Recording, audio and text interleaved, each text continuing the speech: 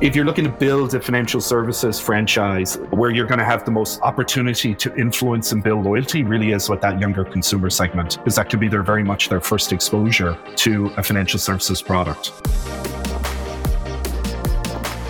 Hi, and welcome to Credit Shift. My name is Paul Sweeney. I'm the Chief Strategy Officer at Webio. This podcast will be about how to embrace the digital future of credit and collections and all things AI and technology. Join us for the conversations that matter around credit and collections. My co-host is Dan Blagojevich, now Director of Decision Sciences and Machine Learning at the ever-growing Optima Partners. And our special guest today is Sean O'Toole, a very experienced executive in the financial services area. Sean has been a leader at such companies as American Express, First Data, Western Union, and Affirm, and was also entrepreneur in residence at Innovation and Global Accelerator Startup Bootcamp. Sean started, built, and sold his own company, RedWage, back in 2014, which was early into the underserved and unserved market spaces. Sean, I was thinking about the variety in your background and how it centers on payments and debit cards.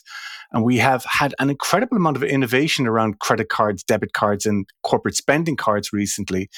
And it seems that a lot of value here is in the control that they offer on spending or in the information that they help you gather. I was hoping that you might be able to give us a quick tour of what's happening in this space, but maybe a good place to start might be, I've always been fascinated by the psychological or behavioral aspects of these kind of products. Like, what makes for a debit card? What makes for a credit card? What's actually the psychological or behavioral aspects of these products? I was wondering maybe you could kick off and help us explore that topic. Yeah. Hey, Paul. Thanks for having me on here. Happy to address that topic. Clearly, for a lot of my experience and perspective is in the US, so I'll kind of give it from the US perspective. I think that one of the things that's pretty unique about the US is the number of cards that are in an individual consumer's wallet, right? You could probably have anywhere in the region of 4 to 5 cards. And from a completely utilitarian point of view, one might say, well, maybe you just need 2 cards. You need a debit card that's attached to your bank account, and you need 1 credit card that has a rather large line of credit, hopefully, and that's all you need to use. However, we know that financial services, while it may be very utilitarian, it's actually also very much an emotional product. And what we see and what still holds true in the US is consumers really segment psychologically in their minds how they think about their cards. So for a lot of consumers, their debit card is what they use for everyday spend purchases, going to the grocery, the drugstore, paying for gas. And credit cards is maybe what they use for those products where there's like a higher value associated with it, maybe gives them the option to revolve. And I think over the last 10 years, we've really seen a growing use of rewards cards and particularly cashback cards. And as a result of that, I think we're also seeing a sort of real bifurcation in the market here in the US, where for consumers that are below a certain amount, who don't maybe have the FICO scores that allow them to get a lot of credit, they've become more and more debit dominant. And debit is really sort of taking over the role of cash. And we still use checks in the US, though a lot less over the last few years. Those consumers that are kind of below that income amount are a lot more debit dominant. But for consumers that are more affluent, there's really been a proliferation of cards. And what you see consumers doing is they're looking to really try to maximize what the benefits are associated with these cards. So I think, you will still find it if you ask people to open up their wallet and even show the number of credit cards that they have and ask them how they use those cards and in what situations they use them, they're going to tell you their reasoning and rationale. And so that points to this, psychological effect essentially as to how consumers think about their wallet. And it's all really quite unique. Wow. Dan, you've got some background in this area. Do you have any comments on that? Yeah, that's a very interesting US perspective, because if we kind of superpose that or juxtapose that, or against what's happening in the UK, it is quite a different dynamic and a different picture. In so much that in the UK, there is far less of a distinct difference between debit payment and credit payment. Part of that stems from the types of providers of those services, most notably the retailers who have a financial services arm, who quite actively encourage the use of credit cards as a way of everyday spending. So if we think about the two of the largest UK supermarkets, they have a very active credit card proposition, which is specifically targeted at everyday spending, so much so that the reward scheme itself is incentivizing people to use that as a way of spending on everyday services. The look and feel of payments between debit and credit in the UK is virtually indistinguishable. So if we did a straw poll on the streets of people who, what did you use to buy your groceries yesterday, a large proportion, not majority, but a large proportion wouldn't be able to remember whether it was a debit or a credit card. So there is much more of a blurring. We might talk later in this podcast around the fact that people aren't even using plastic anymore. They're using their watches and phones to tap. But that's a more recent phenomenon. But I would certainly say that in the UK, that distinction is far smaller than Sean, what you described. Whether that's better or worse, whether it's empowering people, giving them more choice, or whether it's getting them into more debt, I think that's for individuals to opine themselves. Yeah, I think one of the major differences that we see between the US and the UK markets in that regard, and in many ways the US is really quite unique, is the number of financial institutions. So you have over 1,000 financial institutions in the US, and I don't have the data in front of me, but maybe the top 10 banks still maybe are just maybe around 50% of the market share. And consumers bank a lot at like large regionals or maybe even small, what we call community banks, credit unions. Most of those banks today are very much in the business of capturing a customer's basically what we call checking account, where there's a debit card associated with it. And just because of the size of the US market, being in the credit space is very much a scale game. And when you look at the US market compared to 30 years ago, the number of what we would call large credit card issuers is really less than 10 in the US, which is pretty remarkable given the number of financial institutions. But it just shows how difficult it is for a lot of smaller players, even large regional players who may have $50 billion assets on their books, to really compete in the space. So you've had this real distinction between most of the banks who are really looking to kind of capture the customer's DDA account, from a lending standpoint, focus on the consumer a lot more on products like mortgages, auto loans, etc. And the credit card space is very concentrated on a number of large players that are really playing an arms race around the product innovation that they can bring to market. So I would say that unlike in the UK, US consumers are probably pretty well aware of what form of payment they are using to pay, whether it's debit or credit. They can see that value being decremented from their bank account when it's debit. And in credit, they're probably quite conscious of what the line is. Clearly, in a lot of very affluent consumers, people really don't notice, and they're paying off their credit card statement every month. But really, in the US, I would say compared to the UK and other parts of Europe, individual consumers probably have a little bit more awareness around the forms of payment they're using and what the funding source is compared to what I've seen elsewhere. I was interested, Sean, in what you thought about maybe psychology or emotion behind buy now, pay later offers, which have really grown significantly in the last 5 years. And do you think that, is there particular characteristics of why you think that's boomed so hard? Yeah, I can only give you sort of like my perspective from what I've seen, particularly in the early days of Affirm.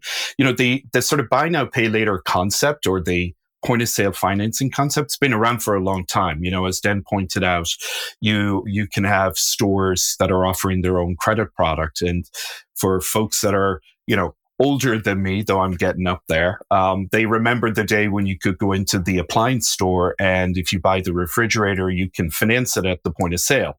Right? That essentially is like a buy now, pay later product, credit type product.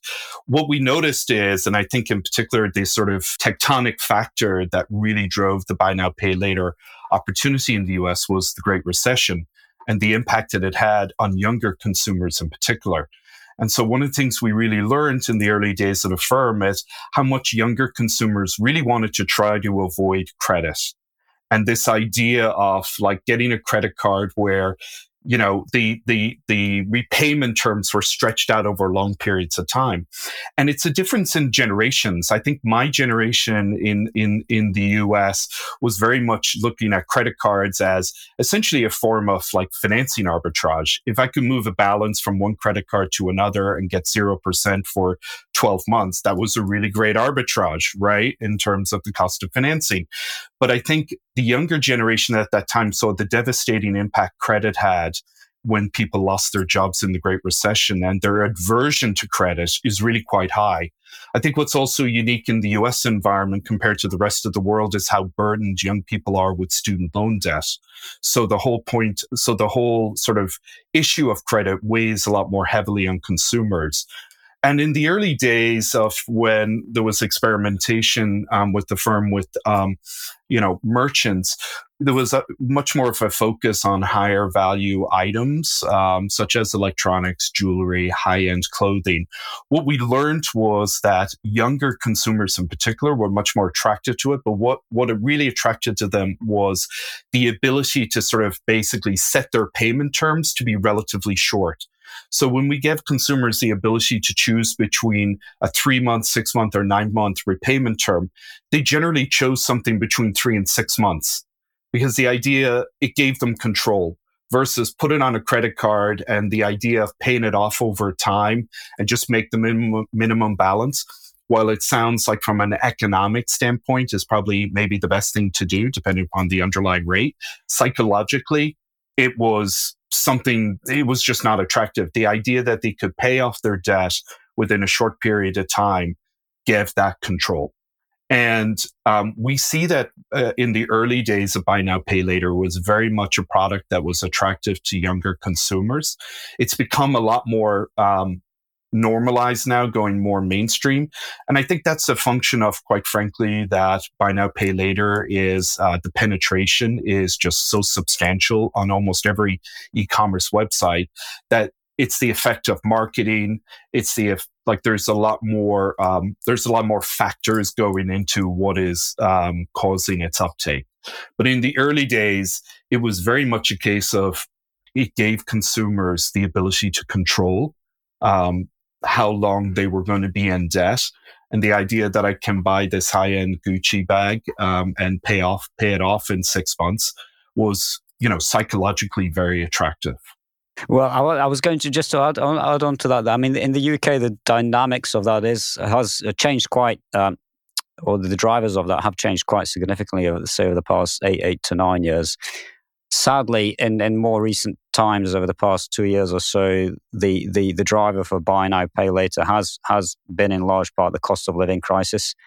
So it's not a by choice that some people, an increasing proportion of people, are turning to that. It's out of necessity. What we did observe, certainly here in the UK, maybe through kind of 2013 to 19.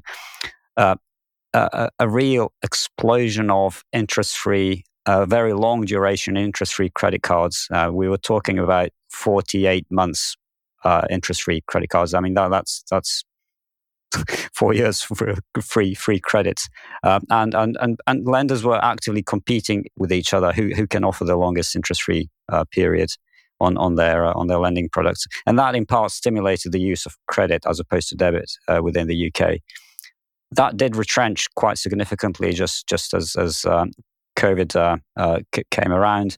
And actually, overall indebtedness did drop unsecured levels of indebtedness in the UK did drop over the COVID period. So people were actually paying down their unsecured lending and turning more to debit.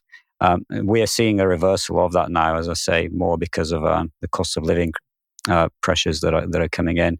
But I think it's the buy now pay later phenomenon. It is very sticky.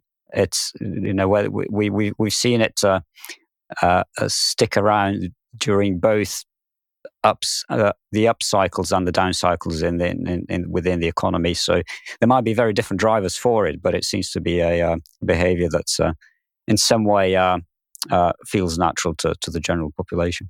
I think the consumers also, think differently around buy now, pay later and credit cards as obviously they're two very different payment instruments. But I think I don't think they look at them interchangeably, right? I mean, so in the US, if one applies for a credit card and let's say you get a $1,500 line of credit or a $2,000 line of credit. What younger folks in particular are concerned about is, okay, now I'll take that and, I'm going to lose my discipline about being able to manage that. Right. And rather than, using my debit card to pay for groceries or going out and restaurant, I'll use this credit card. And now all of a sudden I'm going to, before you know it, hit that $2,000 limit on a buy now, pay later because, you're being choiceful about making that purchase and around, that I'm going to finance it and I'm going to make the decision over the time period and the term in which I'm going to pay for that. I think it appeals to consumers because it has a lot more of a control element. And when you look at what the average balances are for buy now, pay later versus credit card, they're dramatically lower, obviously, versus credit cards. So from a pure sort of financial management standpoint, in terms of trying to avoid getting into trouble, using buy now, pay later, where you're able to have these very short terms and requires you to have the discipline of paying it back, is very appealing to younger consumers, lower income consumers, than this sort of unsecured credit facility where, before you know it, you've hit the limit and now you gotta revert back to, using your debit card for everyday spend purposes. You did say that word again, Sean, control, and having control over finances being a major kind of psychological motivator, which was surprising to me how strongly you rated that as an element of the psychological product. And it did remind me, I used to be obsessed by checkouts in shops, genuinely obsessed. And one of the best I ever experienced was in Limerick in Brown Thomas. And we were buying an expensive cream for Charlotte. She was getting some moisturizer or something. And as the woman the assistant was getting the bag ready and putting the cream in the bag, and she was stuffing it, she's saying, I'll put in little, free samples and stuff. And, we'll get this other one as well. And do you do this? And she was chatting away, and the bag was lovely and all secured up. And then we tapped it. You turn around and the credit card is being run and you're leaving the store and you have a lovely bag, you've paid. And that most difficult of situations is where you look at the actual amount of money you paid for that thing, was kind of avoided. That moment of transaction actually causes physical pain if you are paying in cash. So if you put on the dollars on the counter and you're paying it out, you go, oh my God, look at that money. Oh my God. And if you're doing it with a debit card, you also feel a degree of psychological and physical hit on it. But if you pay with a credit card, it's tomorrow's money. So it doesn't hit you the same way. That's right. And we've seen this across the US. I mean, I wouldn't underestimate the impact that, we're still living with the consequences of the Great Recession, and we're still living with the fact that really until the COVID crisis hit, real wages in the US for most Americans really didn't go up very much and probably didn't keep pace with inflation. And we see it in the general mix of data from the data from the Fed Reserve around payment types. Debit usage has exploded. compared to credit. And while overall payments volume is going up, debit's share now is well over 50% and continues to grow. So I think, Paul, like you're saying, is, for consumers, money's tight. Control is important. And it's actually going to be quite interesting to see what happens here in the US, like around credit and credit trends, particularly for younger consumers, how it will impact buy now, pay later, because the moratorium on student loan repayments has now finished, and consumers are going to have to start paying back their student loans starting in September of this year. So we think that's actually going to have an impact on people's discretionary spend, because those like $500 to $800 payments were going towards purchases. Now have to be redirected to repayments of student loans. So it's going to be interesting to see how that shakes out in the US market. The UK is, although it is a different dynamic here, it is trending in some part towards that, largely because it's interesting you mentioned the student loans. Unfortunately, the UK is trending very rapidly towards a position where practically most universities are charging larger fees, not in the way that they had done in the past. So there is definitely a lot more pressure on the younger generation in a similar way to what you're observing in the US. So yes, there's still, I think, in the UK, less of a distinction between those two types of payment mechanisms. I think that will change over time. Actually, one of the things that is certainly changing is the regulator is keeping a much stronger eye on how customers are treated, both after the onset of PSD2, but more recently the Consumer Duty Act, which replaced treating customers fairly. So there's much more of an onus on lenders being responsible in the way that they extend credit lines, which I think, as a consequence, is having that lenders will be less racy, let's say, in pushing credit where actually debit should be used as a primary mechanism. Sean, just to tie up this section of our conversation, you've been an advisor to some very large companies and some very small companies. I've also worked across a number of technology companies and startups in particular, and I just don't see the psychology or behavioral aspects of these kind of decisions as front and center as maybe they should be. Have you noticed anything about that in your own practice?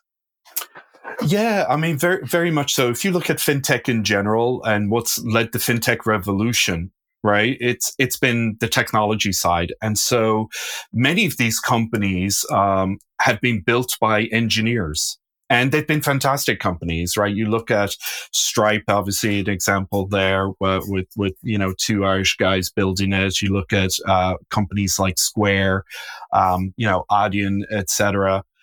Even like all of the services that, even on the buy now pay later side, when it initially came out, most of the sort of founders around it and most of the early management are very much technology people and engineers, right? So many of the aspects clearly that I've been talking about around the psychological effect, you're more likely to think about those that coming out of like the marketing organizations, right? And I think that's been a sort of characteristic of fintech over the last sort of 10 years. How much of it has been driven by the technology side, and it's technology that has kind of like unlocked those components. And to a great degree, the marketing component of it has, maybe not kept up. And even when you look at fintech, like in the US, I would say that most of that innovation, again, is sort of like more on the back end. It's the plumbing, it's the infrastructure, right? There hasn't really been a lot of like many net new credit card issuers in the US, right? When you think about it, even though you have these massive pools of capital that are beyond the banking sector, where you've had like great examples are people like On Deck Capital, right? And Credit Karma in terms of some of the things that they've done. But most of the innovation has really been focused more on the sort of like infrastructure, technology, back end side of the equation, and a lot less on the front end side. And I think actually, we still have more room to run on that. I mean, when you look at a lot of what's happening around embedded finance as a key trend, I mean, what essentially, that is sort of the further and further integration of software and payments to make the checkout process much easier for consumers to, give them options to either finance that transaction at that point in time, et cetera. Again, that's a lot more driven by the technology side. And I think, what we've seen is the marketing side of the equation needs to catch up with that. Like, at the end of the day, if you're going to build a great consumer brand, you need a lot of marketing DNA in your company. Which is maybe why as well, a lot of the, traction on the B2B side has been a lot deeper than on the B2C side. Consumer's hard, right? Consumer's hard. Yeah, essentially you hit the nail on the head. And actually in the UK as well, what's happening is that basically the fintech disruptors, they've built banking around technology, not technology around banking. So that's fundamentally different approach to. Yeah, and I think when you see that there is that challenge, I mean, I think the plight of neobanks in the US is a really great example. Like, I just, to make a broad statement, which, now that I'm American influenced, maybe just sort of very much from this side of the Atlantic, right? Is that like, neobanks the bar was really low in the UK in terms of the quality of banking. So as neobanks were able to come out and bring out better quality services, et cetera, they were successful. And there are only a few banks in the UK. To take that formula and apply it in the US has proven to be a failure. One is because, again, it's the incumbent banks caught up pretty fast. My mobile app with JP Morgan Chase is actually really quite good, right? And so Bank of America, Wells Fargo, looking at all the companies out there like FIS and Fiserv, they invested heavily in the technology and the infrastructure. And it's now at this stage, it's caught up. So the question is, what the neobanks have been really struggling with in the US is like, essentially, what is a differentiated consumer value proposition? What's 10x about what they do versus banks in the US are doing? And given that there are, so many very large banks with deep pockets that can make those investments, essentially it's a much tougher competitive environment. So I think a lot of the early stage neobanks kind of got to market because it was much harder for the incumbents to move, and they could use technology and they could use UX to gain a competitive advantage at that point in time. But, what sustains that? Like once everyone else sort of caught up, really, at the end of the day, the challenge is they're really suffering from a differentiated consumer value proposition. And again, that's where the marketing kicks in. So,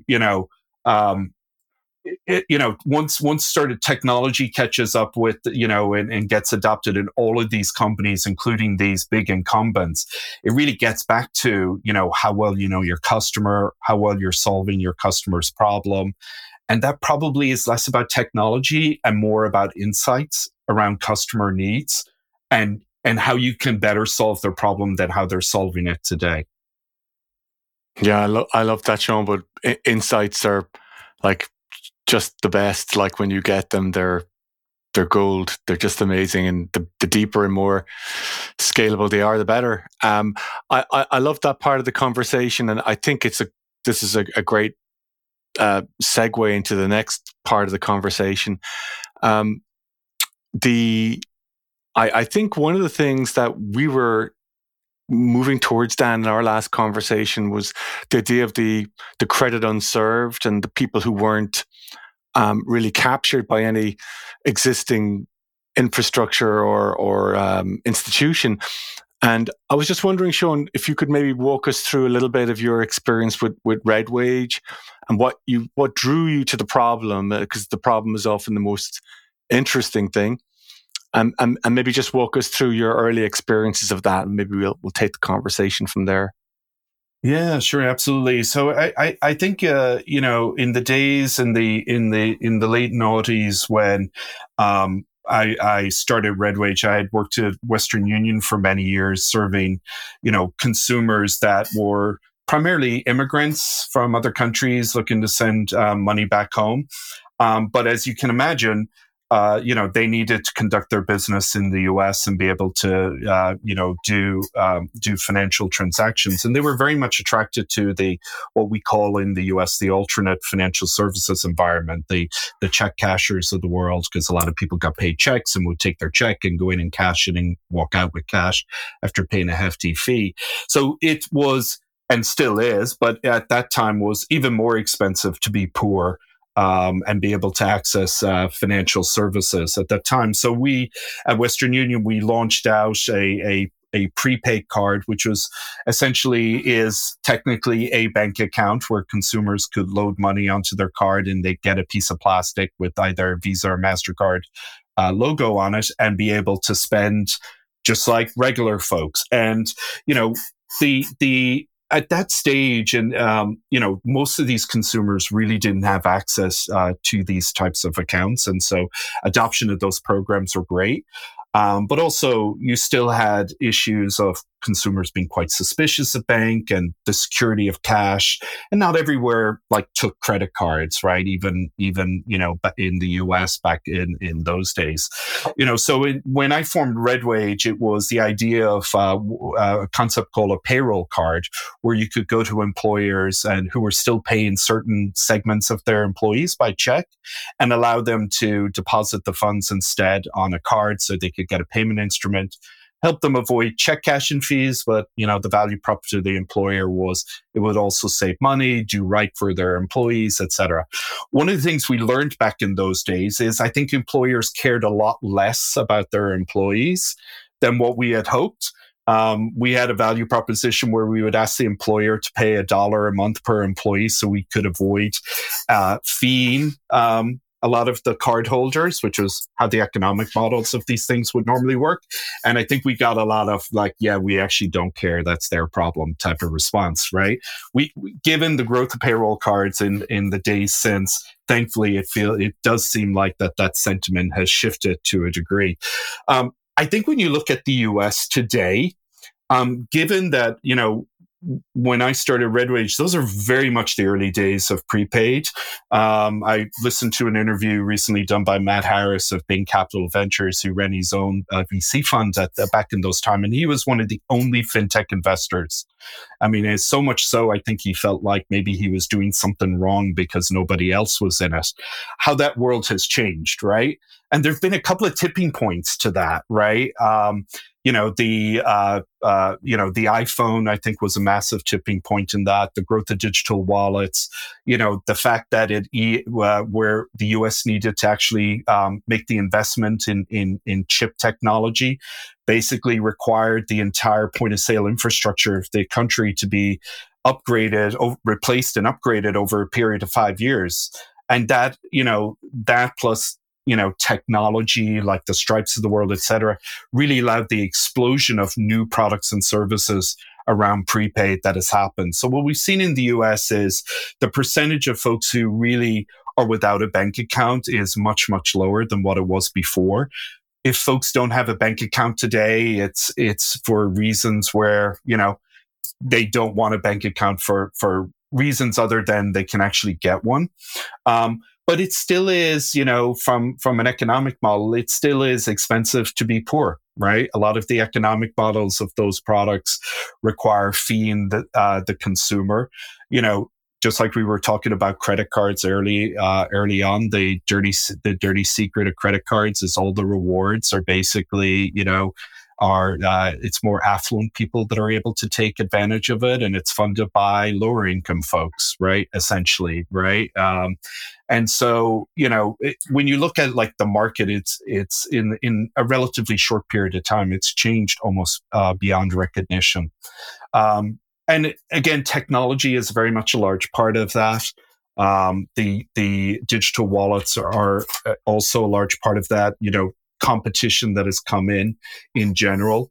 But so the days from when we did RedWage as one as sort of like the early prepaid providers to, your ability to launch a prepaid card today, such as either Uber or Airbnb or Instacart, where everyone has a prepaid card, is really, we're talking almost different eras. Yeah, I mean, in the UK, there's I think there's circa 5 million adults who are, let's say, invisible to the credit reference agencies, i.e. they don't have a financial footprint. And that number is actually quite stubborn. It's plateaued over the past, let's say, 10, 15 years. It was on a steep decline and it's reached a plateau. So there's clearly a certain dynamic that's stopping people getting access to banking products. I don't necessarily agree with, who was it, Bob Hope, who said a bank is a place that will give you money if you can prove that you don't need it. I think that's pushing it a little bit to the extreme, because that's largely around lending money. But access to basic banking facilities is still, there are still barriers in the UK to that. Now, some of those are cultural, but some people are afraid of stepping into that market and actually opening up themselves to potential ability to get into debt. But there's certainly a push towards offering what I call some credit builder products that will allow people to build that credit reference agency visibility, that will then open up that virtuous circle of being able to access more affordable products, both debit and credit products. It's early days, but what we're certainly seeing is that some of the payment service providers are starting to eke into that space. So the likes of Apple Pay, Google Pay, I think Tesco and Sainsbury's have now their own equivalents. M&S Money have their own payments service provision. By that I don't necessarily mean a current account or a credit card, but an actual payment mechanism that links into another product. I think that's what's going to change the market in the UK. As I say, it's early days, but yeah, it's quite interesting that number of invisible individuals is quite sticky. Yeah. I would say in the US is that, when you peel back the onion as to what are the segments of consumers that are, essentially unbanked, there's certainly going to be a segment of consumers that, don't want to be banked or are quite suspicious of banks, right? And so for them, cash is the sort of best control mechanism that they have. And, even though we see the usage of cash as a tender type like fall dramatically in the US, I think there's always going to be a stubborn segment out there for whom cash is king. And then, of course, you're always going to have like new consumers, coming into the market. I mean, given the size of the US, I don't know what the number is, but there's probably somewhere in the region of like 2 to 3 million new 18-year-olds, right, every year, right? That's a lot of folks who are now adults. They may not act like adults, but they are legally adults, right? And so now they can sign up for financial services products in and of themselves. So what I think what we'll see is, and I agree with your point, is that I think you're going to see over the next few years a lot of the sort of like very non-traditional or entities that maybe have not been as active in financial services and payments get a lot more active in those markets where they have access to large data sets. So it's very interesting. You see with Apple and their sort of buy now, pay later, they got their training wheels by having Goldman Sachs do the underwriting for their Apple Card, and the training wheels came off on that, but they learned on it. So guess what? Apple today is underwriting their buy now, pay later. So they've learned, right? They learned from someone else, and now they're applying all that logic. We're going to see Amazon, right? No one knows probably more about your purchase history than Amazon, right? And you're going to see Amazon, I think, getting much, much more into looking to apply these types of solutions in the marketplace. And, part of the trick was, and in the early days back in Amex, when I was there, one of the things that really built the Amex franchise was Amex was one of the few people who would actually give a charge card to, a young person coming out of college. And, the fact that you were catching that person at that point in time where they were the only person who would give you access to credit, probably if you look at those cohorts, the amount of people who've stuck with Amex over the years, that's probably a really, really high retention rate. It's an interesting statistic in the UK as well that people who open a student account generally stay banking with that same provider for the entirety of their life. Absolutely. So I think, if you're looking to build a financial services franchise, today, and granted, there's competition in every single segment, but where you're gonna have the most opportunity to influence and build loyalty really is with that younger consumer segment, because that can be very much their first exposure to a financial services product. It just reminded me there of recent, Bank of Ireland had a lot of problems trying to get their infrastructure in place and be competitive, and therefore you had that ineffectual incumbent. Revolut card came in. I think over 1 million people now have a Revolut card in Ireland. It's a big deal. And then Revolut have now a card where you can give a card to your kid.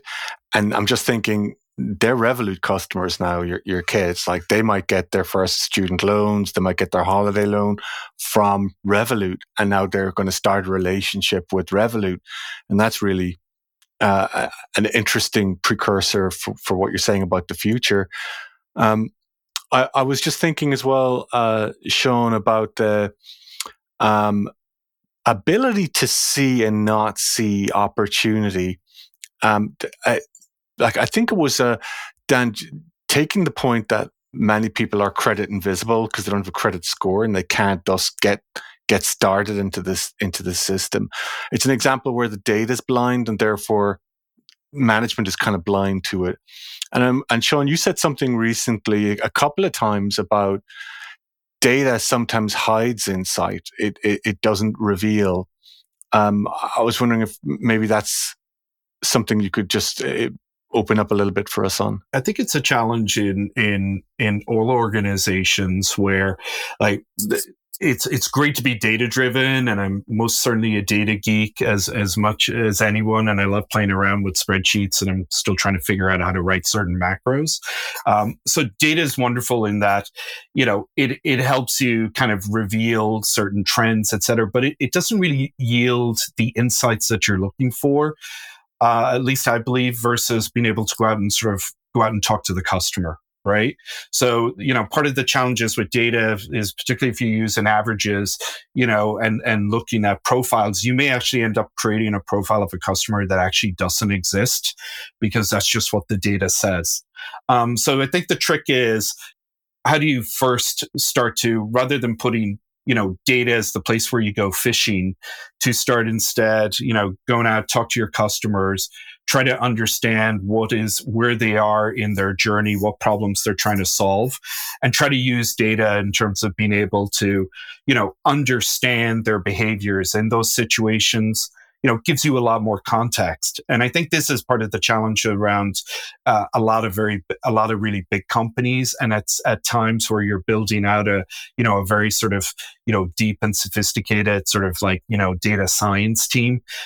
You can get very much lost in all the details of what those numbers are saying to you, but you may lose sight to what's actually happening outside the walls. Right.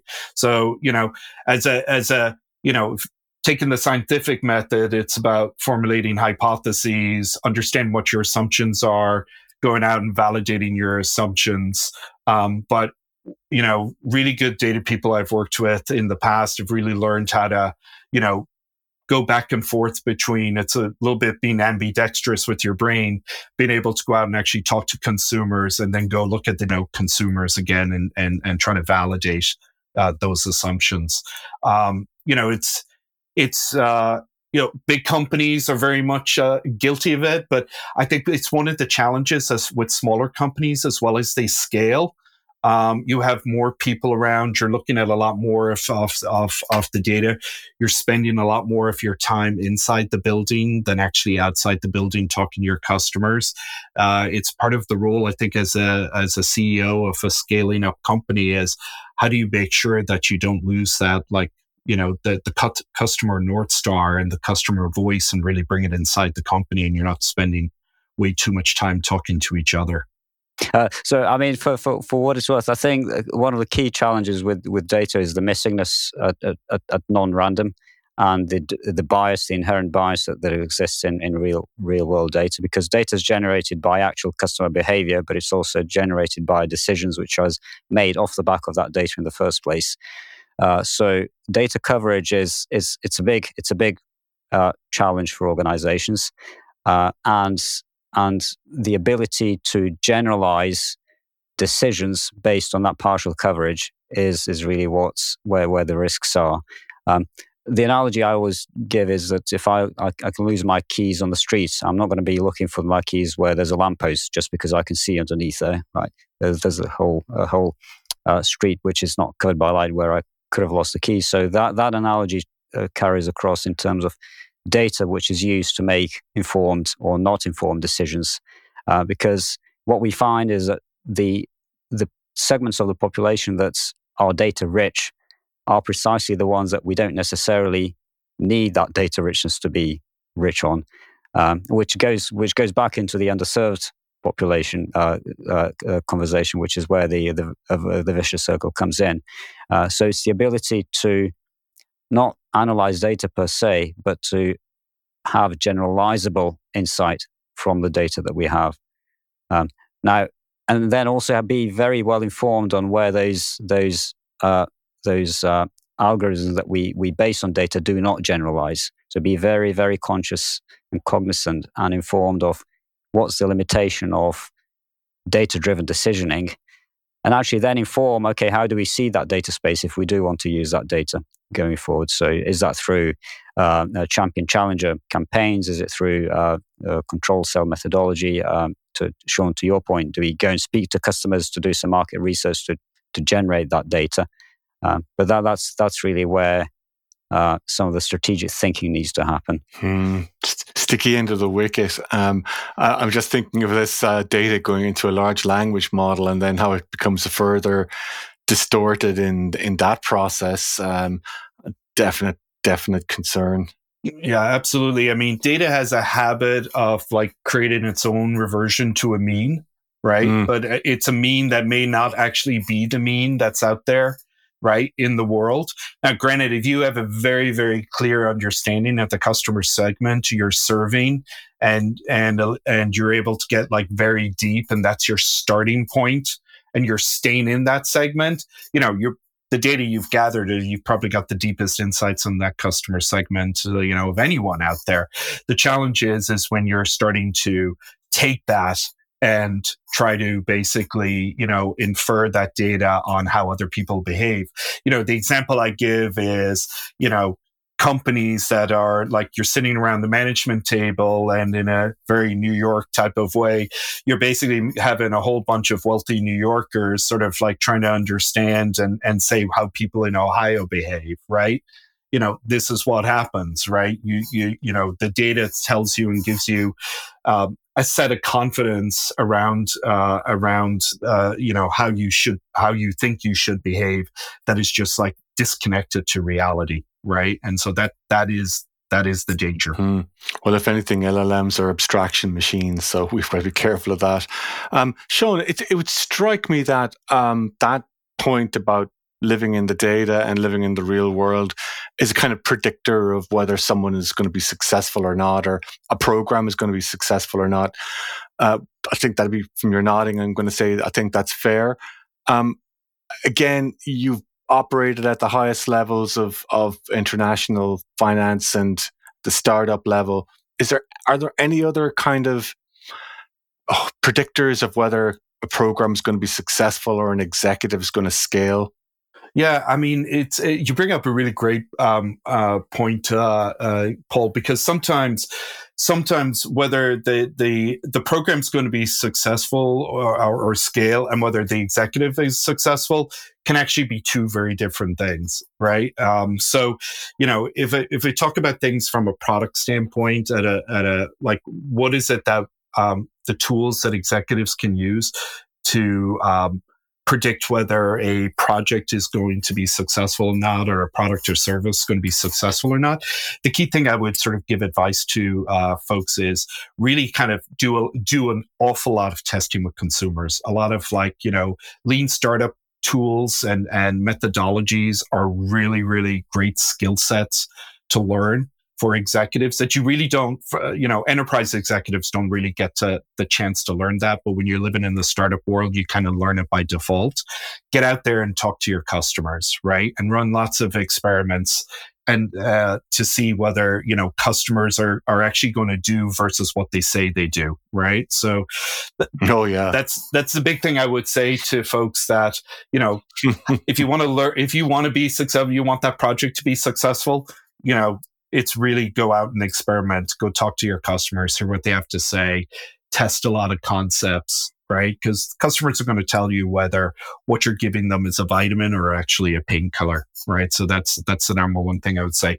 I think part of the challenge that enterprises have is when it comes to executives and executives being successful is, are they providing the right incentives, right? I'll give you an example from the payments world. There have been times I've seen that, product managers or business unit managers got rewarded for delivering really great profitability results, right? And how they did that was maybe by raising the credit card interest rate by 20 basis points, right? Like, okay, any clown can raise the price, and if consumers are still sticking around, it's going to generate a lot of money. But you can imagine what sort of negative effect that has on the consumer value proposition over time, right? And so I think the one thing for enterprises really struggle with is, what are the right metrics, right? They should be using to measure executives, and how do you know that your card programs are healthy or not, right? And so the rewarding the person who is going to take the shortcut of raising, interest rates a few basis points, and the next guy does that, and the next guy does that, is not really investing in making sure you're developing really compelling consumer value propositions. And so, that can be hard, right? That can seem like easy money. And this is part of what's happened, with some of the credit card issuers in the US over the years, is they essentially got lazy, right? And so this is always why we want disruptors coming in, new entrants into the market, because companies will act, whether they're big or small, whether they've been around 100 years or around 20 years, they will act in monopolistic fashion, unless there is actually really a competitive environment out there. That notion of what metrics to track, that's actually something that we talk very much to clients here as well. People talk in the UK, I don't know if it's a term in the US as well, customer value. Intrinsically, what people mean here is value of a customer, not a value to the customer. Now, there should be a sweet spot where it's a win-win situation. I don't think it often is. I think quite the opposite. Those metrics which define customer value, quote unquote, are very much to the benefit of the business, but there's a big question mark as to whether they're to the benefit of the customer. So really, customer value should be thought in, and the metrics that measure that should be thought of that sweet spot that actually delivers both. And in the UK, I don't think we're there yet. I think there's still a way to go. I think in the US it's probably less of an issue, because what we've seen is the biggest indicator of whether you're serving your customers or not is whether they're purchasing from you or purchasing from someone else, right? So having large numbers of competitors in any market environment is probably the best guarantee of for companies to deliver customer value that I've seen. I think, Sean, you just have to remind me of this week Visa MasterCard news is that between them, their fees will now amount to $94 billion. This is up from 2012, where it was $33 billion. So a nearly tripling of fees in that time. And, their, I guess, case for this is that they provide services in line the way I think about them, which is, identity services, fraud services. You're using them online. They've got a lot of kind of invisible services that you don't see as an end user that they've invested in. But I can't. I read that line and Jeff Bezos's voice entered my brain saying, "Your margin's my opportunity," and I'm thinking, "Oh my God, that is such an opportunity." And it's in the same week when Visa announced a new stablecoin infrastructure play that they're going to make a lot of that infrastructure in the background kind of disappear with the new blockchain type solution. And I'm just thinking about what happens to the innovation here, where you've got the potential. Like if you said to somebody, "Hey, I've got $100 billion in fees for a service here that's largely invisible to people and is delivered online. And I've got blockchain, I've got generative AI, I've got fintech stacks, I've got banking as a service platforms." I'd be wondering what network is going to disrupt this network. And you've already said the two names that are top of my list, which is Apple and Amazon, right? And everyone thinks the monopoly is unassailable till it falls. So Nokia was unassailable until iPhone came out, and then everyone went, "Oh, okay, that's a pretty cool phone." The second iPhone came out, Nokia was like really sliding. Third iPhone came out, Nokia was in real trouble, right? Just 3 iterations of one iPhone. And I'm just kind of thinking, it's a provocation. I'm not asking for an answer here, but my provocation is, with an opportunity that size, like a disruption has to come. There's just too much money on the table. Yeah, listen, like Visa and MasterCard have done a remarkable job of essentially further embedding they're essentially like monopoly in the US. And, the shift to sort of like online and mobile payments has given them an opportunity to, because some things are certainly very useful. Tokenization is very important, right? It helps with fraud and risk management. But many of the other services, I think some merchants would say, are probably dressed up to be, more sort of plumbing, and now you're charging fees for that. When you think about the opportunity to disrupt Visa and MasterCard, I think a lot of the conversation a lot of time is focused on, developing additional plumbing and what the opportunity is to do that. And there are additional networks out there.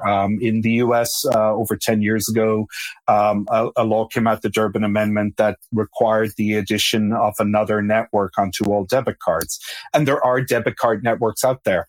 I think what you've seen is that, pricing, the debit card network pricing is maybe not as competitive as it could be to take share, and probably because many of the ownership of those networks are also quite tight with Visa and MasterCard from a business standpoint.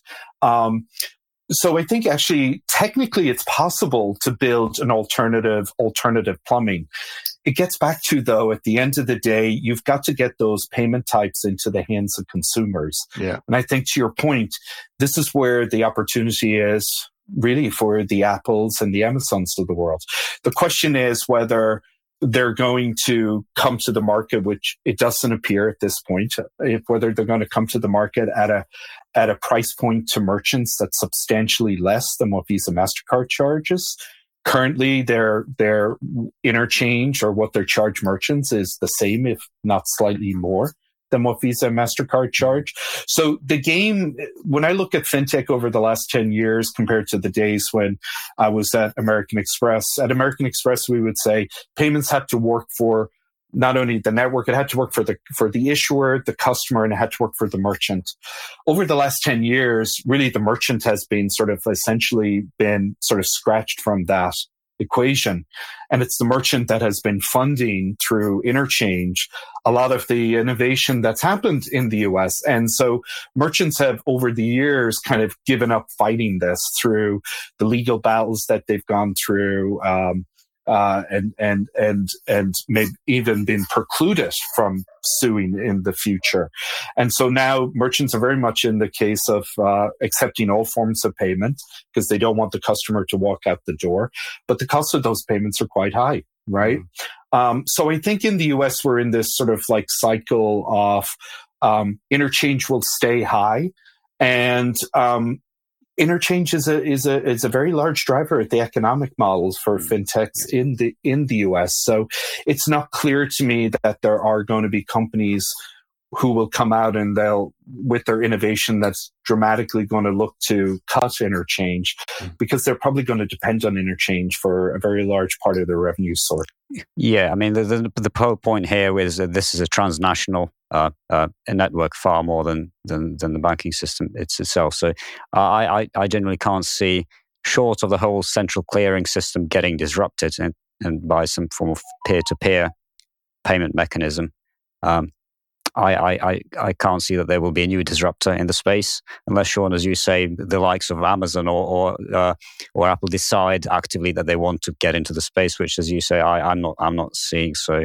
Yeah, no, absolutely. I mean, we have some in the US. There are some pretty substantial peer-to-peer applications. Venmo and Cash App are two.